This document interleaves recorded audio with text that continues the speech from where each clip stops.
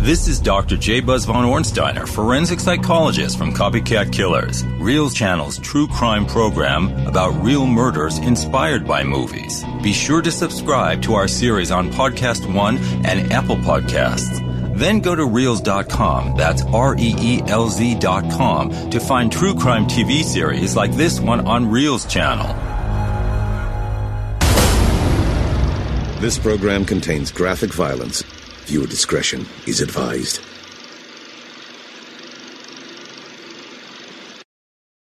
The Talented Mr. Ripley.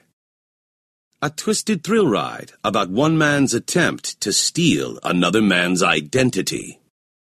Tom Ripley says, when I'm myself, I'm a nobody. But when I'm somebody else, everybody loves me. After a man lies about being part of one of America's most famous legacies. He said being a Rockefeller was a lot of fun. Try it one day. Police think they have a real-life talented Mr. Ripley on their hands. Rockefeller is the ultimate icon of American traditional wealth. It's like a guy who plays guitar, being in a bar and someone saying, "Are you in a band?" and saying, "Oh yeah, I'm in this little band called the Beatles." When this phony icon is linked to a murder, it appears detectives have a copycat killer in their midst. It's actually spooky how close the two crimes are. But this house of lies doesn't have a Hollywood ending.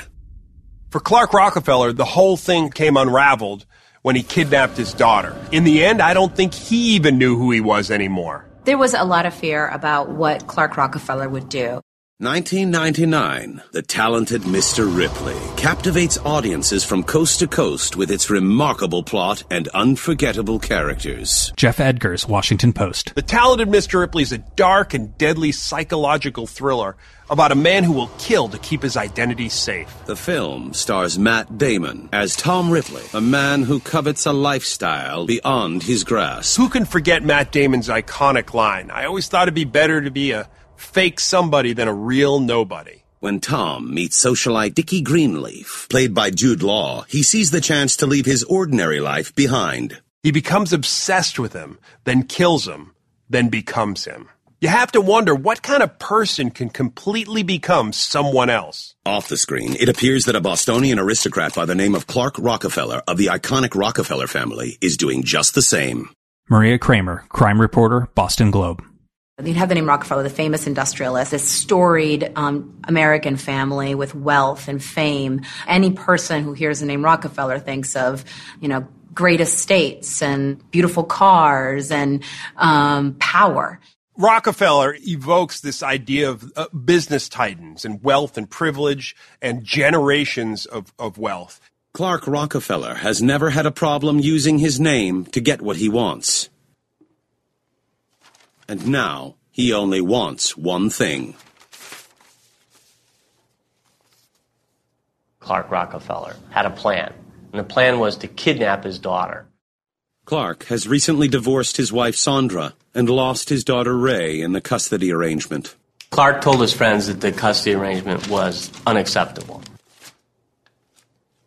He was apparently devastated by this arrangement. He was very hurt. He adored his daughter. And he'll stop at nothing to get her back.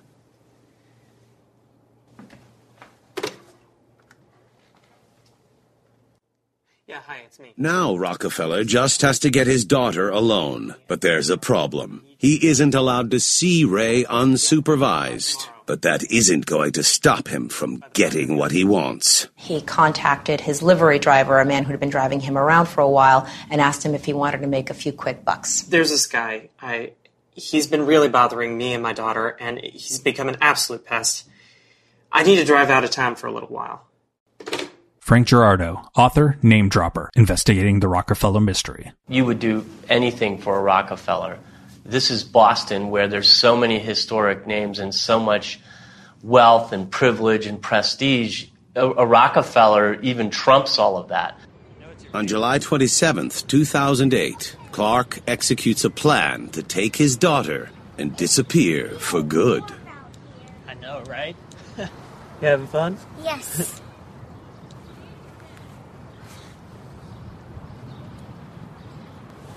Hey, go take a look at the fish. Okay. Go on. Careful, Ray.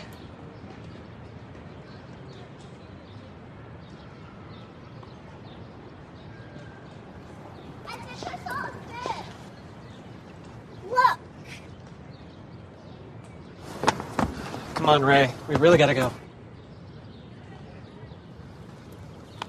So delivery driver goes at the appointed time, sees Clark approaching with his daughter and this man who's apparently this big pest in Clark Rockefeller's life. At least the sun came out, right? Yep.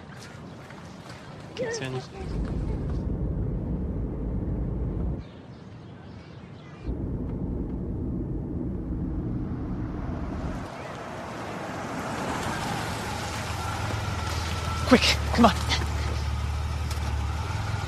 Here we go. Mr. Rockefeller! Go. I strongly advise you to get Rockefeller! Dr. James Chu, trauma psychiatrist. In fact, he pushed him to the ground, threw his daughter into the car, and jumped in and said, let's go.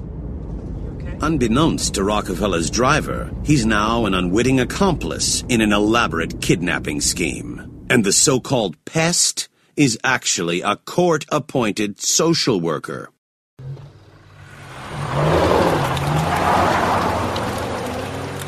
He told the delivery driver, oh, Ray hurt her head, so why don't we just go catch this cab and I'll take her to the hospital and I'll meet you in a couple of hours. The driver agrees to Clark's request, not realizing he will never see Clark again. Luckily, police already have an Amber Alert out for Ray. Ray Storrow Boss, 7 years old.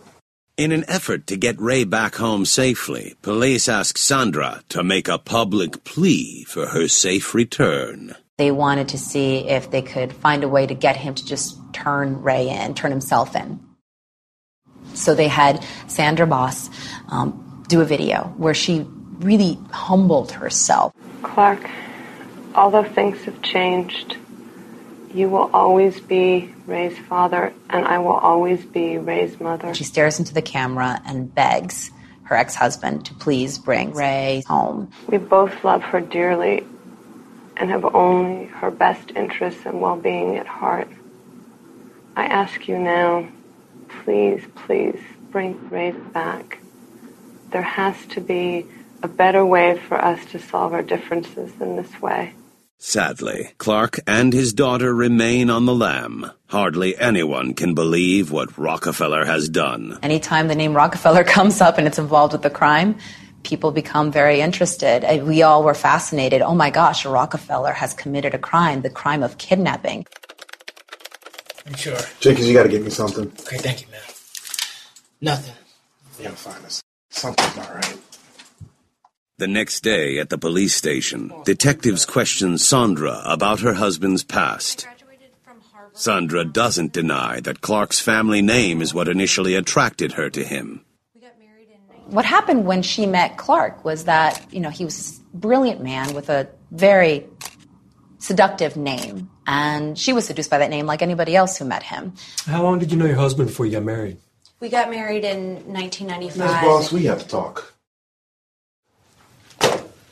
We are struggling to find any information on your husband. No credit card. As time went on in their marriage, she began to see that Clark had some serious issues. Sandra Boss paid for everything. She paid for meals, she paid for clothing, she paid for their housing, and Clark Rockefeller had no problem spending her money. And yet at the same time, he could be very stingy with the money. And then she drops a bombshell. I don't know who he is. I just know that he's not Clark Rockefeller. And one of the first things that Sandy Boss said to them is, I have no idea who he is. Sandra Boss was terrified of him. She had no idea who he was, what he had done, what he was capable of. Days later, police get some more alarming news about their fugitive. Nothing on this guy from the passport office. We got no driver's license. A spokesman for the prestigious family completely denies having a Clark in their bloodline. What do you have? The family doesn't even know him. The family doesn't know him. The family doesn't even know him. This guy's a ghost. He doesn't exist.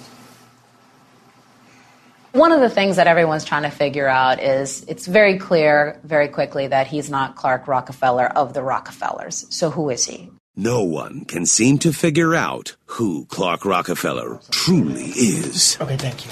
What you got? There's nothing. No family, no friends, no one knows. Luckily, detectives get a timely clue from a wine glass that may just lead police to his true identity.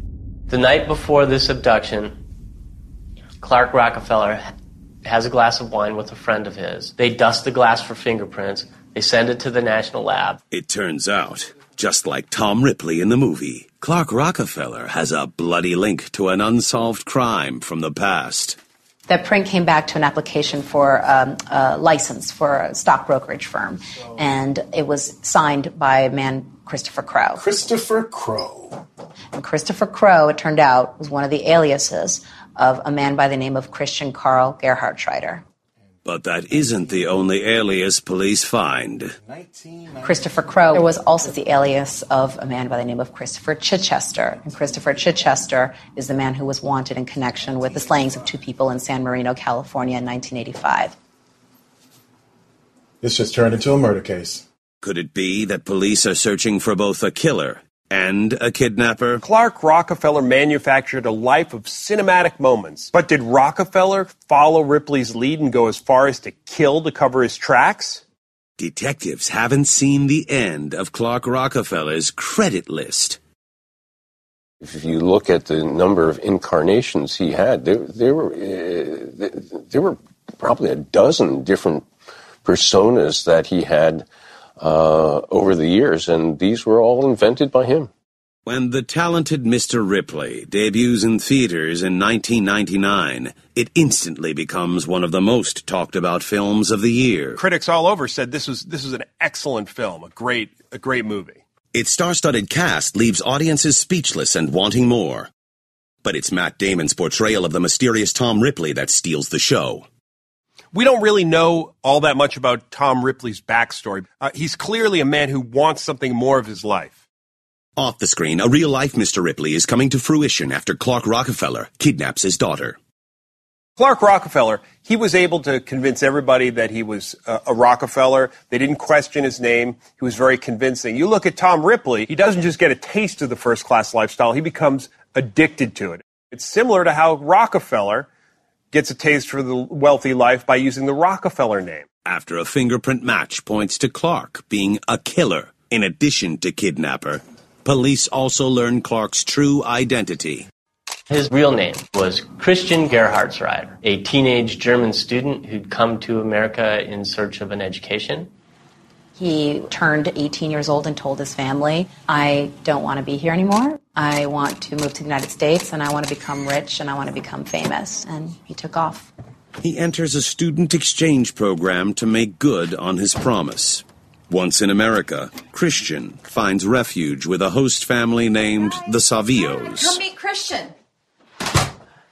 Hi, I'm Allie. Hi, nice to meet you. I'm Christian. Savio family is this middle-class family in Connecticut that took Christian in. He was looking for a place to stay. At first, the German teen is happy in his new surroundings. He simply wants to be privy to the American dream. But after several months, his overzealous ways start to transform him into a Tom Ripley of sorts. Okay, guys, that's enough. Come on, we've got to go. Brian, put your tie on. He's completely not interested in them being his family. He's only interested in learning some things about American culture. And he spends a lot of time watching Gilligan's Island, where Thurston Howell III is this wealthy millionaire with a Boston patrician sort of accent. And Chris begins to incorporate some of Thurston Howell's mannerisms into his persona. So, Christian, you're not going? Is that a no? And along with his new accent, Christian's attitude changes as well. He would demand things, do this for me or bring that to me.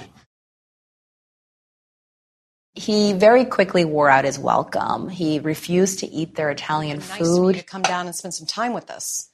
Yours is there. I'll be glad to heat it up, but it's cold. No. I can't eat that stuff. It's disgusting. It's peasant food. Are you kidding? He called them peasants. He insulted the mother, the matron of the family. Welcome you into our home like family? And you don't like the food? Are you for real? Just get out. I've had it with you. You have worn out your welcome, and I want you out of this house now. It makes no difference to Christian. He's already on to his next move to achieve the notoriety he craves.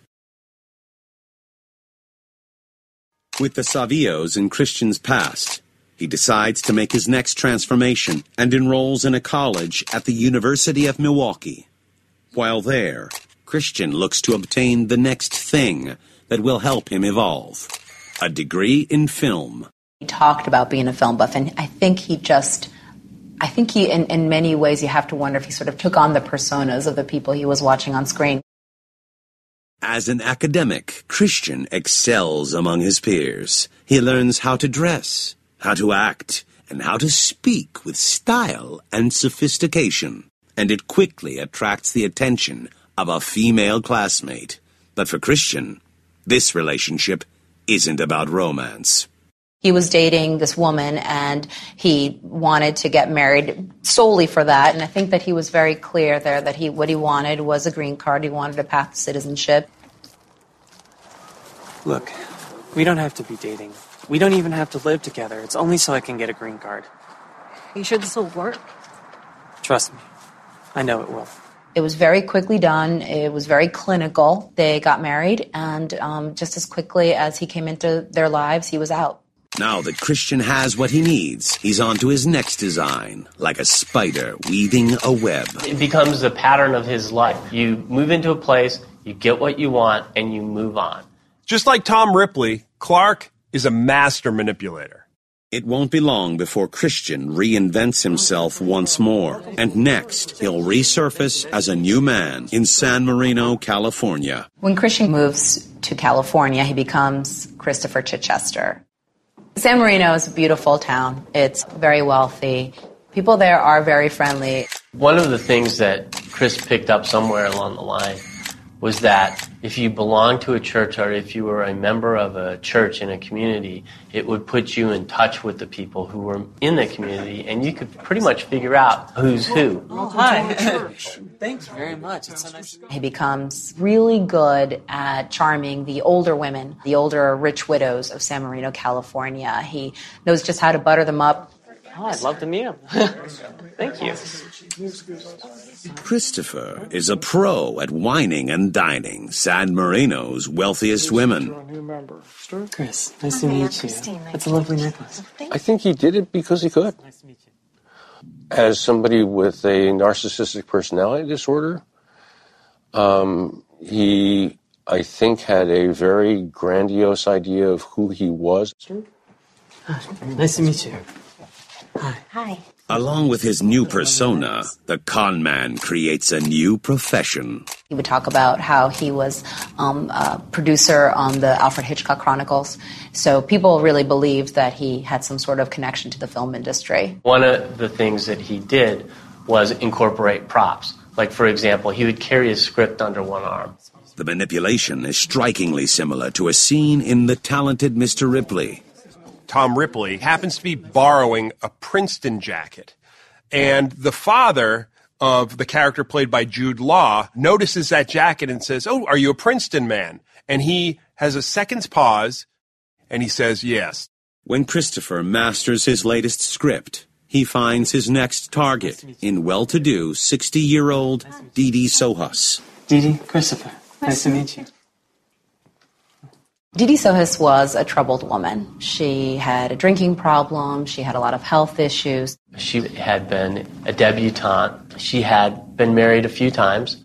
You could say that she was somebody who was easy to take advantage of. And when Christopher says he needs a temporary place to stay, Didi obliges, allowing him to stay in her carriage house rent-free. She needed somebody to live there after her mother died. Chris, wanting to be a part of the San Marino Society, took to the living in the back house like a fish takes to water. The arrangement is everything Christopher could hope for. For months, he and Didi treat each other like they are long-lost friends. It was, at first, like a match made in heaven. Oh, you know, I meant to tell you, John and Linda are coming for dinner that night. Until Didi's son John and his wife Linda need to move back home because of money issues.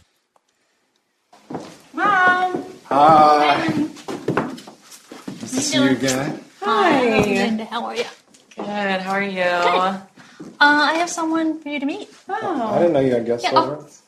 Oh. Here he is. And almost immediately, John and Linda smell a rat. Oh, yeah. I work as a film producer. Oh, wow, film. That's interesting. One of the things that we know about John Sohus was that he did not like Christopher Chichester. He was suspicious of him, and he had a sneaking suspicion that he was trying to get his mother's property. You want to talk about?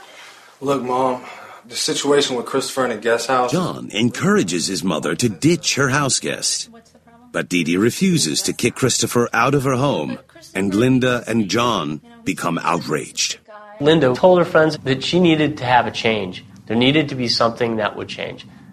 And the best change that she could see was getting into that back house. We looked him up. We saw some of his credits that he says he's in, and he's not real. He's not real, Mom. He's a liar. Why would you call him a liar? Mom, this is not the same person in the credits that's in the guest house. I don't appreciate the way you're talking about But him. when Christopher learns that John and Linda are catching on to his dirty secret, he hatches a plan that is straight from the pages of the script. It's so weird that these two stories have those kinds of parallels in them. It's spooky, really, when you consider it. Although The Talented Mr. Ripley doesn't win any of the 5 Academy Awards it is nominated for, its story about a man who assumes identities is the type of movie that is hard to forget. Tom Ripley is just an incredibly intelligent, conniving, deceitful guy who you can't tell is fooling you until you're already fooled. It's no mystery why Clark Rockefeller, who is now going by the name Christopher Chichester, follows suit in real life. He and Mr. Ripley are cut from the same cloth, and now Christopher has another con in the mix. Dee Dee Sohus. Dee Dee's own son definitely suspected that Christopher Chichester was taking advantage of her. She essentially allowed him to live rent-free in the back of her house. John doesn't buy Chris's act. There's no Christopher in these credits. We've watched them multiple times. I'm sure there is an explanation. Before John and Linda moved back home with Dee Dee, Chris had Dee Dee wrapped around his finger. But now he senses an impasse brewing in the home that may expose him for what he truly is. A con man. Chris wasn't really happy with this, with John and Linda moving into the house. That, it intruded on his con in San Marino. And he wasn't really pleased with this sudden influx of extra people in his turf. It appears that the walls are caving in on Chris in San Marino. You have to be, in a way, fearless, and he was. I think the only thing he was fearful of was being nobody. John. The fear of his true identity being exposed mimics Tom Ripley's fright, shot for shot. You feel as if Tom's whole con is a huge balancing act, and if he makes one wrong move, that whole house of cards is going to fall down. And like The Talented Mr. Ripley, Chris plans to protect his true identity at all costs.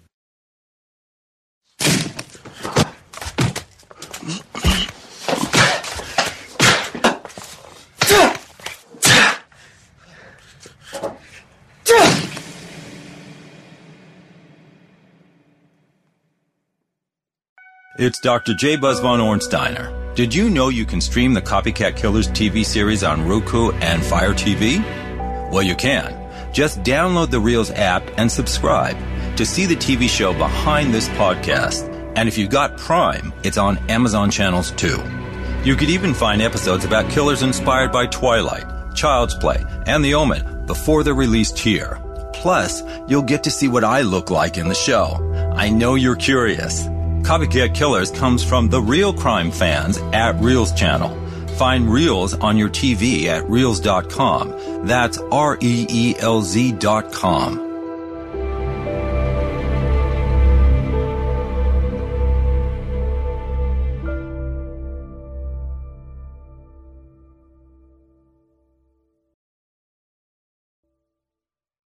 Several days later, Dee Dee confronts Christopher about something that has been bothering her. Her son, John, and his wife, Linda, haven't been seen or heard from in days. That's weird. Huh. Listen, I'm sure there's nothing to worry about. I'm sure they're fine. I guess. Just weird. Suddenly, she believes perhaps something else may have happened to her son. Troubling Dee Dee even more is that after she speaks to Chris, he suddenly packs his bags and leaves San Marino. When Dee Dee talks to police about this series of strange events, they can find no records to indicate a man by the name Chris Chichester ever existed.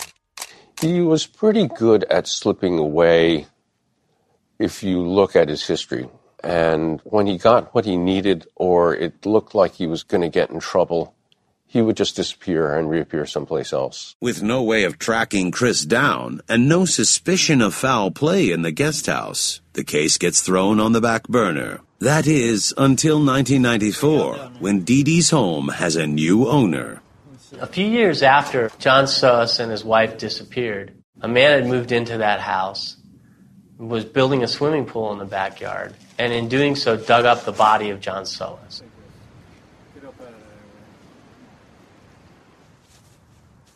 Based off the wounds to the skull, it appears someone killed John with a blunt object.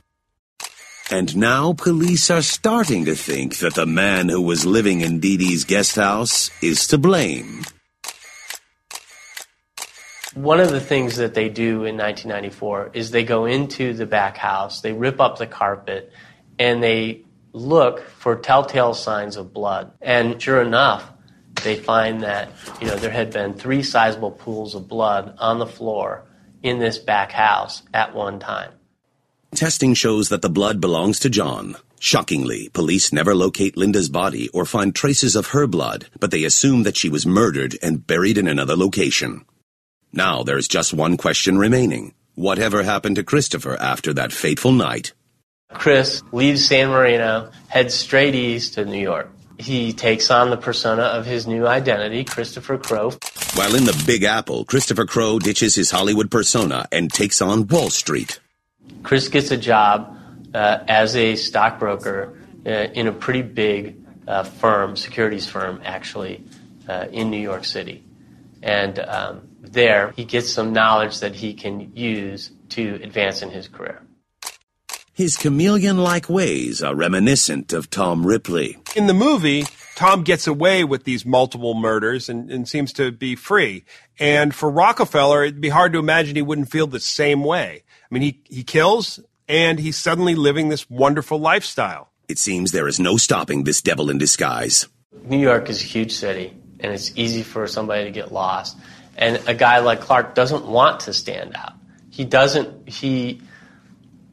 want people to know who he is, really. He just wants to be somebody else. I think you have to be shameless and fearless to pull off what he did. And the deception just keeps snowballing for the man of many names. One of the things that always struck me was just how brazen the lies were. He just told them with so much ease. And in order to do that, you just can't care about the consequences.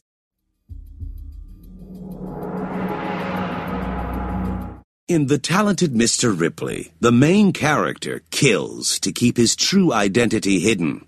And it seems Clark Rockefeller has done the same. Christopher Crowe is the same thing as Tom Ripley. Whenever he's close to getting caught, he changes his name, he changes his location, and he moves on. After moving to New York, Christopher changes his occupation from filmmaker to stockbroker. In the movie, Tom Ripley succeeds at hiding his true identity and slipping on a new one whenever it's advantageous. Stan, hi, it's me. Yeah, I need the latest numbers on the NASDAQ, also the USD MYR. Clark Rockefeller was able to pull off a similar feat. Intelligent, educated members of high society New York were fooled by his adopted persona. And with the new vocation comes a title change. He asked for dinner reservations. Yes, hi, Natalie. I would like to make a reservation at Broussard's for this Friday. He can't get dinner reservations in this really fancy restaurant. I see. Somewhere, he gets a brilliant idea, and he comes up with what would become his boldest identity yet.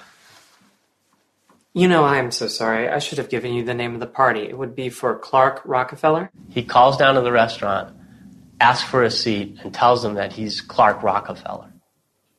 So you do have an opening. He's instantly given a seat in the restaurant by the window. Not at all. Totally understandable. Just like that, Clark Rockefeller is born.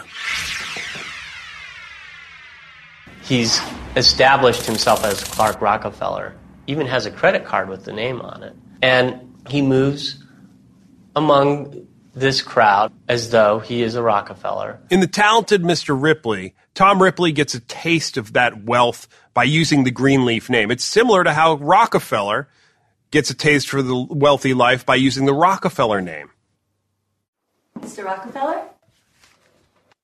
The company Clark Rockefeller keeps are some of the richest and most honorable names in New York City. It's fair to say that the Rockefeller name opens doors and that it's the hallmark of American industry and wealth and power. By the way, this weekend my husband and I are having cocktails, and my friend Sandra will be there. But one person in particular catches his attention. Sandra Boss. Boss, right. Yeah, I think I am free. I'd love to make it. Great, she'd love to meet you. Clark is immediately drawn to Sandra. She went to Harvard Business School. She became a very young executive at McKinsey. She's a brilliant young woman, but also, by her own telling of it, somewhat awkward, somewhat emotionally immature. So do you see anything you like? I think I'm going to let you order for us. You sure you trust me with that? 100%. In essence, Sandy is the perfect target for Clark Rockefeller. Clark has an air of mystery about him that intrigues Sandy, and the two become close, very close. They become lovers. So any chance we can pick this up again sometime? Sandra is completely enthralled by her new debonair boyfriend. She has no idea that the man courting her is both a con man and a killer. He told her that he was involved in helping poor countries pay off their debt, that he was very much in demand for his extremely rare financial gifts, and she was really taken by all this. Well, I actually recently just got back from the Sudan. People were saying, here's this bright, attractive, accomplished woman. How could she be so stupid to get duped by this kind of con guy? Tell me more. And I don't think it implies any deficits in Sandra Boss, that she was charmed by somebody who was really good at doing that. Sandra and Clark's storybook romance blossoms into a marriage. He definitely married well. He married a smart, very successful woman who made nearly $2 million a year, and he didn't have to do a lick of work. The newlyweds relocate to Boston because of Sandra's work, and things appear to be seamless, even though Clark has some skeletons in his closet. But soon, Sandy starts noticing some red flags in their marriage. I know things are difficult right now, but We're getting by because I'm the only one that works. She realized she was married to a man who was controlling, pretty manipulative, and in the end, not very nice to her. When Sandra questions Clark's frugal methods, he offers an explanation. Look, listen. All my money is tied up with the inheritance right now. My hands are tied. I can't do anything about it. He told her that, he couldn't yet get to the estate because it was wrapped up in a legal battle that prevented him from being able to cash in on the true wealth that he was owed. We'll get through this. Sandra has no choice but to believe her husband. She was raised Episcopalian, and in her words, this tradition, her religion mandated that she work on a marriage, that she just keep trying her best. So she stuck it out even though she was profoundly unhappy. After 5 rocky years of marriage, Sandra and Clark have a sudden turn of events in their lives. They conceive a child.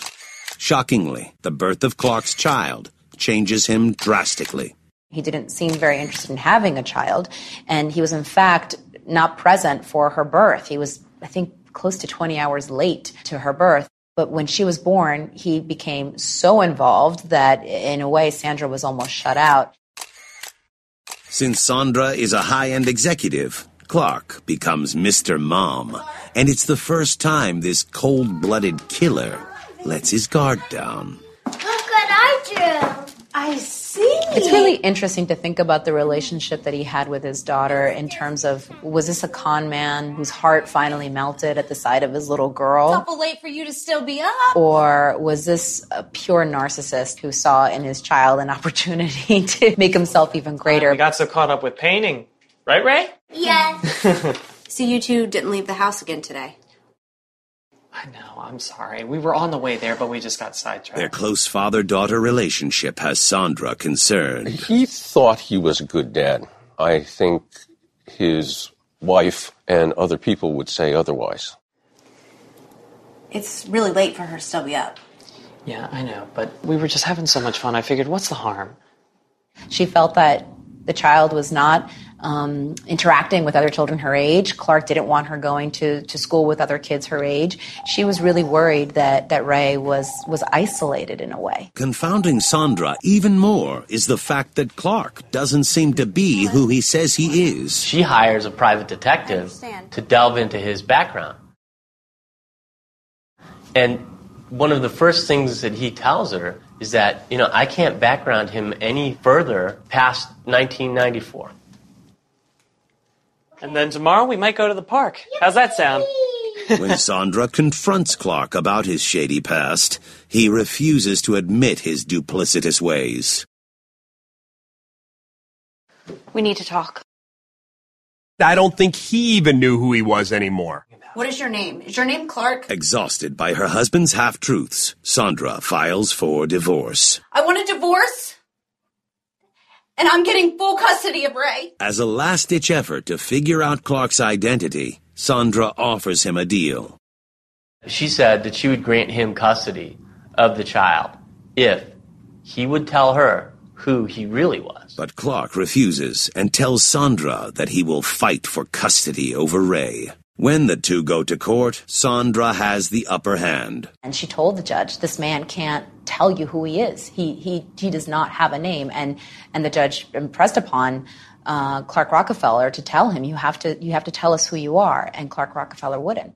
Despite his best efforts to fool everyone, Clark Rockefeller loses his battle for custody. The divorce and the subsequent loss of his daughter's presence in his life devastated him. And he told people, that he would do what it took to get back with his daughter. Even if that means taking her by force. He knows that Sandra Boss is going to do everything possible to get her back.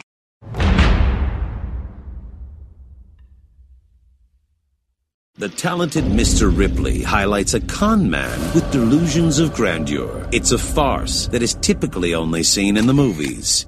That is, until Clark Rockefeller takes the stage. So who's worse, Clark Rockefeller or Tom Ripley? Well, we see Ripley because we've got the benefit of a movie camera going into his private moments, showing definite remorse. Clark Rockefeller, on the other hand, this guy never expressed any remorse. Right now, the only thing on Clark's mind is getting his daughter back. During one of his scheduled supervised visits, Clark abducts Ray and heads south. So in the end, Tom is tortured, but he's not caught. Rockefeller, the end is not so glamorous. He abducts his daughter, and everything comes out.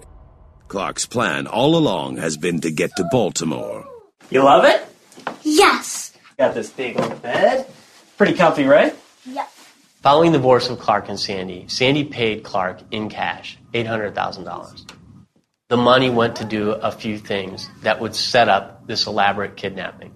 First was buying a home for cash in Baltimore as Chip Smith. Second was getting a catamaran that he could fix up and sail across the world. This is so pretty. Thanks, Dad. Oh, you're welcome, Ray. Now, as Chip Smith, Rockefeller assumes his sixth known identity since arriving to America. And he has no plans of looking back once he sets sail with Ray. I forgot to tell you about this earlier, but I have a picture I want to show you. What do you think? Cool. Isn't it neat looking?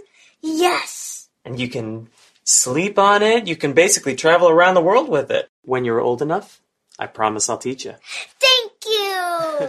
The interesting thing about Ray in Clark's relationship with her is that if you look at his life, it's the first time anybody loved him for just being him. And I think it changed him, and I think that ultimately that relationship, ended up in us all finding out who he really was. It's only a matter of time before Clark's dark past gets him caught. Since law enforcement all along the East Coast is searching for him, Baltimore might be his final stop. He made quite an impression on many of the real estate agents that he had contact with in the city. And so when the photo of him began appearing in national media outlets all over the country, they, of course, saw his picture and they knew that this was the man. That they immediately contacted authorities to say, oh, my God, the man you're looking for is here in Baltimore. FBI agents calculate a plan to get Clark away from his daughter. There was a lot of fear about what Clark Rockefeller would do when confronted by the police. There's a lot of tension. There's a lot of anger. There's a lot of feeling of, I want my revenge and I want the person who's taken my child away from me to suffer. So they hatch a strategy to lure Clark away from Ray at a marina where he is storing his boat. He's coming. So they devised a plan. And the plan would be to have the dock manager come up, or at least call, and say, hey, your boat's taking on water. Well, Clark would want to check that out. Chip Smith, sea captain, would certainly want to check that out. Clark takes the bait, hook, line, and sinker. As he makes his way towards the ship, the FBI closes in. The FBI made him by saying, hey, Clark, where are you going? Hey, Clark, where are you going? Still have to buy a turkey sandwich. And he said, I'm going to get a turkey sandwich, as if somehow that, okay, everything's cool, right? But, he gave himself away. You're under arrest. You have the right to remain silent. Anything you say can and will be used against you in a court of law. Do you understand your rights? It's a crazy end to a crazy story. At the very end, you find out that Clark is Chip. Chip is Clark. Clark is Christopher Crowe. Christopher Crowe is Christopher Chichester. Christopher Chichester is Christian Carl Gerhartsreiter, this 17-year-old student who came to America with a dream of transforming from an immigrant into the all-American story. While in police custody, Clark first stands trial for the charges of kidnapping his daughter. His two defense attorneys immediately went to work on the only defense they knew they had, which was an insanity defense. The jury doesn't buy it, and he is found guilty of kidnapping. He is sentenced to 5 years in prison. It's a light sentence, but Clark still has one more trial ahead of him: the murder of John Sohus. In terms of physical evidence, was not a whole lot. They had a body. They had John Sohus's body, but it had been discovered in the mid-90s when somebody was digging for a pool. So there had been a lot of damage done to the bones. Always the liar, Clark maintains his innocent act throughout the trial. The strategy of the defense was to blame Linda Sohus. And the reason they did that was because Linda Sohus is missing. She has no way to defend herself. It's very similar to The Talented Mr. Ripley, where, Ripley blames Dickie's death on Freddie, and he's killed Freddie too. So you think about Chris killing John and possibly killing Linda, but blaming Linda for John's death. It just follows the script. But the jury isn't buying Clark's story. He is found guilty of first-degree murder and sentenced to 27 years in prison. The irony is that he spent his whole life trying to get away from a small town and be somebody else, and he ends up having to spend the rest of his life in a small town being exactly who he is, a convicted murderer. During his incarceration, Clark never admits to killing John Sohus. I interviewed him in prison, and he just kept talking about how he had all these memory gaps. He couldn't remember anything that had happened in the mid-'80s. And he also told another reporter, I'm pretty certain that I've never killed anyone. One thing that's for sure, no one will ever forget the numerous crimes of the talented Mr. Rockefeller. You could kind of look at him as being the world's greatest actor, and maybe the world's greatest actor, director, producer, and star in his own film, because not only is he creating a persona and acting into it, but he's creating a world filled with props and other characters who support the idea that he is who he says he is. Clearly, these two characters, Tom Ripley and Clark Rockefeller, they've got a lot in common. They're both willing to pull off the con and eager to pull off the con, and they're both willing to kill anybody who gets in their way. If you enjoyed this episode of Copycat Killers, don't forget to subscribe at Podcast One or Apple Podcasts. Then go to Reelz.com. That's REELZ.com for clips, extras, and more from the TV version of the series, including chilling reenactments and crime scene photos you'll only find on Reelz channel. Find Reelz on your TV at Reelz.com. I'm Dr. J. Buzz von Ornsteiner.